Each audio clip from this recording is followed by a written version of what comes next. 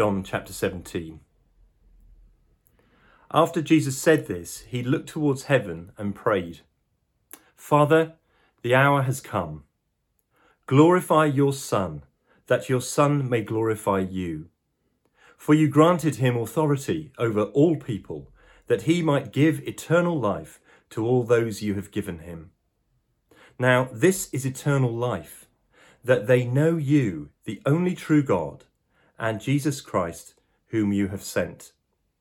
I have brought you glory on earth by finishing the work you gave me to do.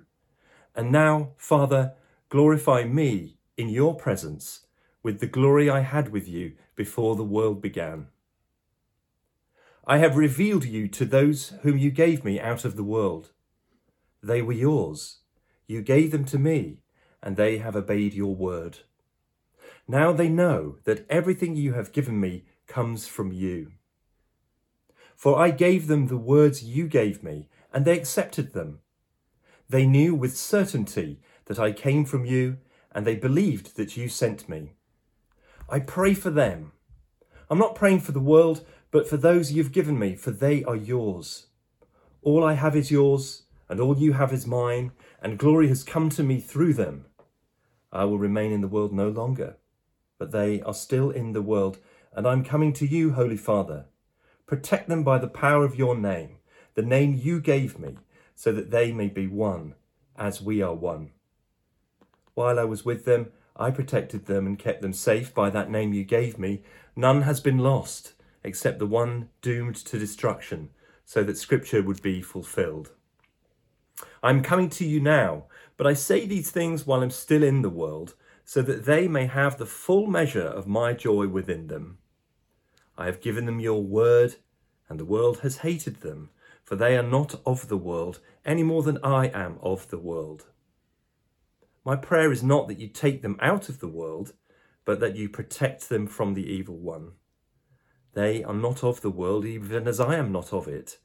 Sanctify them by the truth. Your word is truth. As you sent me into the world, I have sent them into the world. For them I sanctify myself, that they too may be truly sanctified. My prayer is not for them alone. I pray also for those who will believe in me through their message, that all of them may be one, Father, just as you are in me and I am in you. May they also be in us, so that the world may believe that you have sent me. I have given them the glory that you gave me, that they may be one as we are one, I in them and you in me, so that they may be brought to complete unity. Then the world will know that you sent me and have loved them even as you have loved me. Father, I want those you've given me to be with me where I am and to see my glory, the glory you have given me, because you loved me before the creation of the world. Righteous Father, though the world does not know you, I know you, and they know that you have sent me.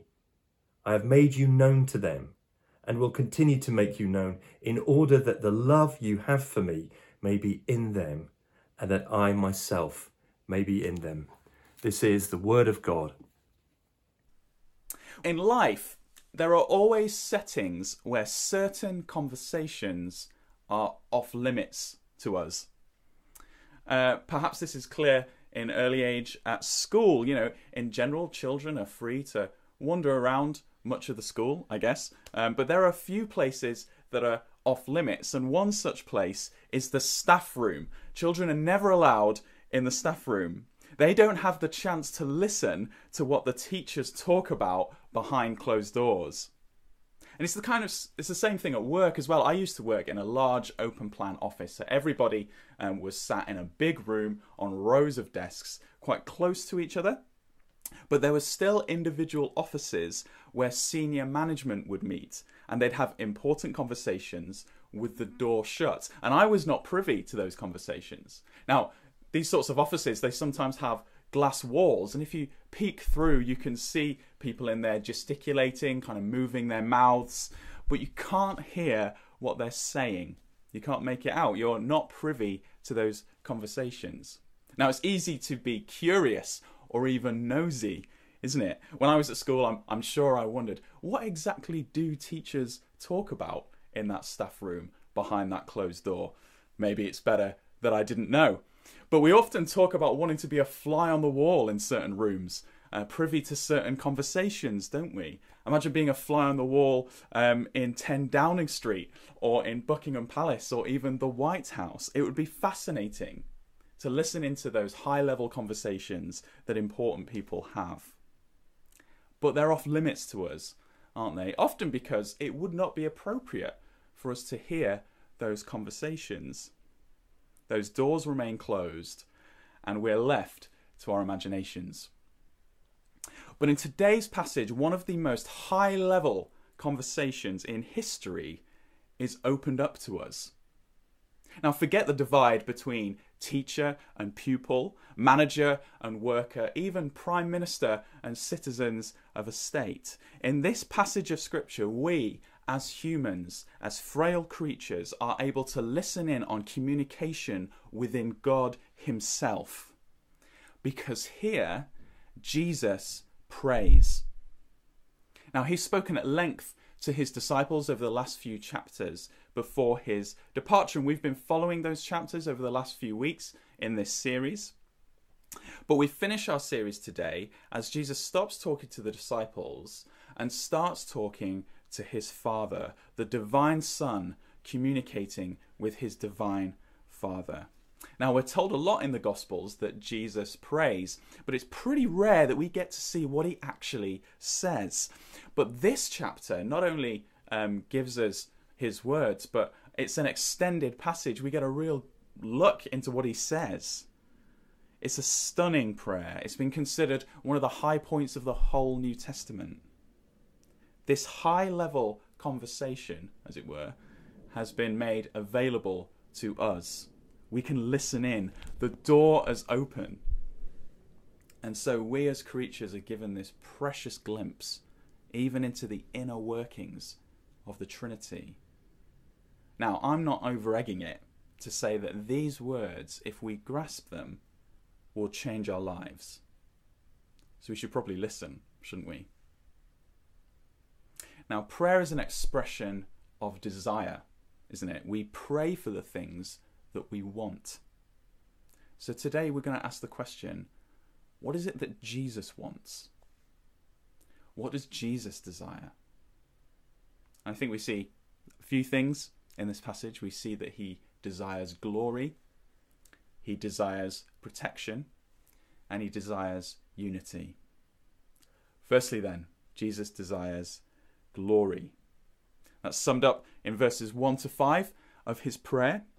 And we see it front and centre in verse 1. Jesus prays, Father, glorify your Son. Glorify your Son. Now this phrase, glorify, it kind of pulls together a few different strands and ideas. But basically what it means is to make something glorious, to make it splendid, radiant, or to reveal it as such so that other people will praise it. They'll see it and think it's amazing. Okay, so glory is something that it's revealed, but it's also acknowledged by others.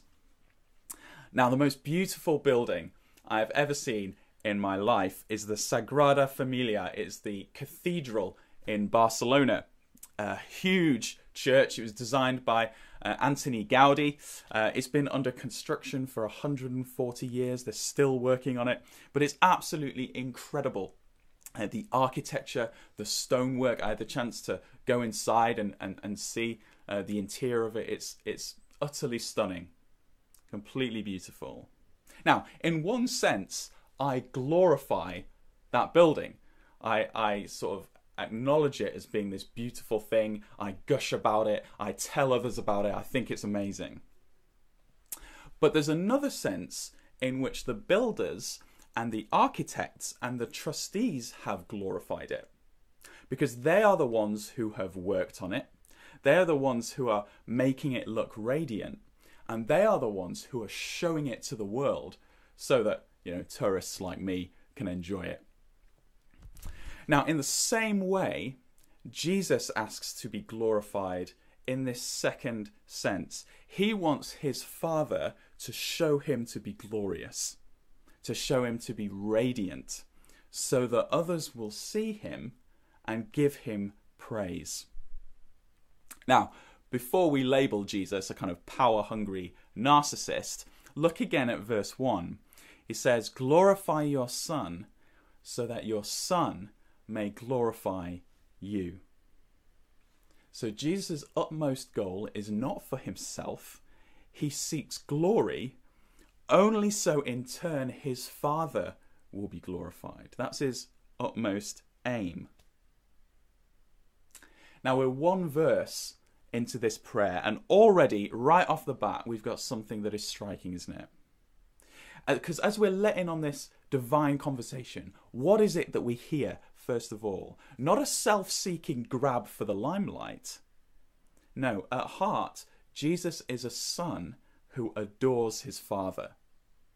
So much so, he wants others to see how great his Father is, and he wants others to love him as much as he does. So Jesus wants his Father's glory. Now, what is going to trigger this glorification? Well, the clue we have is in verse 1, where Jesus says, "The hour has come." The hour has come. A time has come that is going to enable him, it says in verse 2, to give eternal life to his followers. Now, what is Jesus referring to here? He's referring to his death. So his death is going to glorify him, Jesus, and in turn it's going to glorify his Father. Now, at one level, this is, or it sounds, absurd, because we all know Jesus' death came by crucifixion, and the words crucifixion and glory don't really belong in the same sentence. In fact, it's shocking to put the two together. Crucifixion, death on a cross, was slow and it was agonizing. It was used by the Romans as a degrading, state-sponsored execution of the very basest people. Only slaves and people at that level would be crucified. It was designed to be shameful. You were crucified naked. It was agonizing. Any dignity that you had left was stripped of you as you died this slow, painful death. And it's interesting, even in Roman society, they thought crucifixion was shameful. So much so that historians have noted that there are barely any references to crucifixion in ancient Roman literature. And the reason is that it was so bad that people didn't even want to talk about it. It was kind of beneath you, and beneath you if you were a member of polite society, to even mention crucifixion. So at one level, there's nothing glorious about the cross. And yet, Jesus says that the Son and his Father, he prays that they would be glorified in the cross. How can that be so? Well, because it's in the cross that the Father and the Son show the lengths that they would go to save us. See, it's the cross that brings eternal life. Jesus' death, dying in the place of his enemies, through that he brings eternal life to us, sinful, broken beings. Now, if the Son would be willing to endure that, the cross, and if the Father would be willing to send his beloved Son there to the cross, wow. I mean, if that's true and he does that for us, we must be more loved than we can ever imagine. So the cross, as horrid as it is an act of sacrificial love. And so, in a strange but wonderful way, the cross is Jesus' glory. We see Jesus as glorious not just because he is radiating with beams of light, as verse 5 says that he will be when he returns to his Father. His glory is shown in his crucified body, bloody and broken, nailed to a cross. And this is how Jesus and his Father are going to be praised and honoured. It kind of works like this. A Christian will receive the eternal life that Jesus offers when they come to trust in him. And when they receive that eternal life. Look at how it's defined in verse 3. Eternal life is in knowing God and knowing the Lord Jesus Christ. So when someone comes to faith in Jesus, when they become a Christian, they come to know God for who he is. Not a grandfather in the sky, not just a philosophical concept in which to have interesting discussions and arguments about. Not even a powerful being who seems to have let me down because I haven't got what I want in my life this far. No. He is an awesome being. When Christians see the cross, they take in God for who he is, an amazing, glorious being. And what happens is, kind of just like I glorified the architecture of the Sagrada Familia in a much more profound, life-changing sense, Christians glorify God. They want to worship and praise Jesus. They want to worship and praise his Father. That's what happens. We look at the cross and we say, wow, look at that. Isn't it amazing that the Son would love me so much he would die for me, that the Father would love me so much he would send his Son. And our lives are reoriented to honour God. This is what Jesus desires. To fulfill his Father's rescue plan for humanity, and so give him glory. He wants to see his Father honoured. And so I guess the question for us at this point then is, do we desire what Jesus desires? Do we have as high a view of God as he does? Do we want to see the Son honoured? Do we want to see the Father honoured? Because, you know, Christian friend, he's your Father too. And Jesus is your brother. You've been brought into this family. You've been given the eternal life of knowing them forever. Isn't it right that we share that desire that Jesus has, to see the Father made much of, to see Jesus made much of? I wonder what needs to change in your life so that you can bring greater glory to God, and what is standing in the way of that? Maybe that's something for you to ponder. So front and centre in this prayer, Jesus asks for glory. But don't get the idea that Jesus only cares about himself and his Father, himself and his Father.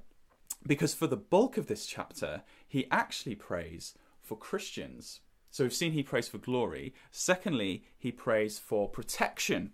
And that's in verse 6 to 19. And protection not for himself, but for his disciples. So in this part of the prayer, Jesus turns his attention away from his impending death and his return to the Father to the disciples, who are his precious friends. He cares for them so much. Now, Jesus knows he's going to leave them. Look at verse 11. It says, I will remain in the world no longer, but they are still in the world. Jesus loves these guys, and his heart goes out to them. In verse 6 to 8, he affirms the fact that these guys are his closest friends and that they are his, that they trust him. They've received his word. Now, we know they're far from perfect, but at a base level, these disciples love Jesus and have committed themselves to him. And so it says in verse 9 that Jesus specifically wants to pray for them. So what does he pray for them? Verse 11, Holy Father, protect them by the power of your name. So in verse 12, Jesus says, while I was with them, I protected them, I kept them safe. But now Jesus is departing. He wants to ensure that his Father is going to protect them as well. Now, this protection is not so much from persecution or suffering or pain. Unfortunately, it kind of goes with the territory as a Christian that we face those sorts of things. But rather, Jesus is praying that they would be protected from going astray spiritually. So the word protect there in some translations is the word keep. Keep them in the faith. Keep them true to your name. That's the thing that Jesus prays. And the rest of this section shows us why they would need that protection. Look at verse 14 to 15. I have given them your word, and the world has hated them, for they are not of the world any more than I am of the world. My prayer is not that you take them out of the world, but that you protect them from the evil one. Now, these disciples, they are going to be the leaders of the flourishing, growing church. The first leaders after Jesus, in fact, they have an important job. And they're also going to be doing this job in enemy territory. They are in the world. And that's a phrase that refers to the order of things set up in the world in rebellion against God, which is what all humans are, naturally. So the world is marked by hostility towards Jesus and towards his message. And it's shown in the attitude of the Pharisees. The disciples would have already got a taste of this. And they are going to face more of it in the time to come. It's a dangerous place, the world. And the temptation for the disciples is that they may want to give it all in and go for an easy life, to kind of step away from persecution, step away from the truth, and basically turn their backs on Jesus because it's hard. Now, to do so would be tragic. And Jesus says, verse 15, it would be a victory for the evil one, a reference to a spiritual opponent of Jesus and his church called Satan. You see, there is always going to be a tension here because Christians are supposed to be in the world. They're not to segregate themselves off, to ghettoize themselves. How else, if they did that, how else could they, how could they share the gospel with others? How could they tell others about Jesus? They couldn't. They have to be in the world, but being in the world always carries the danger of becoming like it. And this is true even for Christian leaders. And the same is true today. I've got a book here that I've read. It's called Dangerous Calling. Dangerous Calling. And it's written by a guy called Paul Tripp. And it's written kind of with people like me in mind. People who work for churches, who are in Christian leadership. And the point of the book is to talk about the dangers that come with being in Christian leadership. Dangers to compromise the faith. Dangers to even leave the faith altogether. It's a really good book. But there is a tragic irony that comes with this book. On the back, there are 4 blurbs from different pastors who talk about how great the book is. You know how blurbs work. They say things like probing insight and robust realism. They say this is a must-buy. This book is great. It's excellent. High praise for this book. But the sad thing is that 2 of the 4 leaders who have written blurbs for this book have actually disqualified themselves from ministry. One has was engaged in an extramarital affair that led to divorce from his wife and stepping down from a church. The other has left Christianity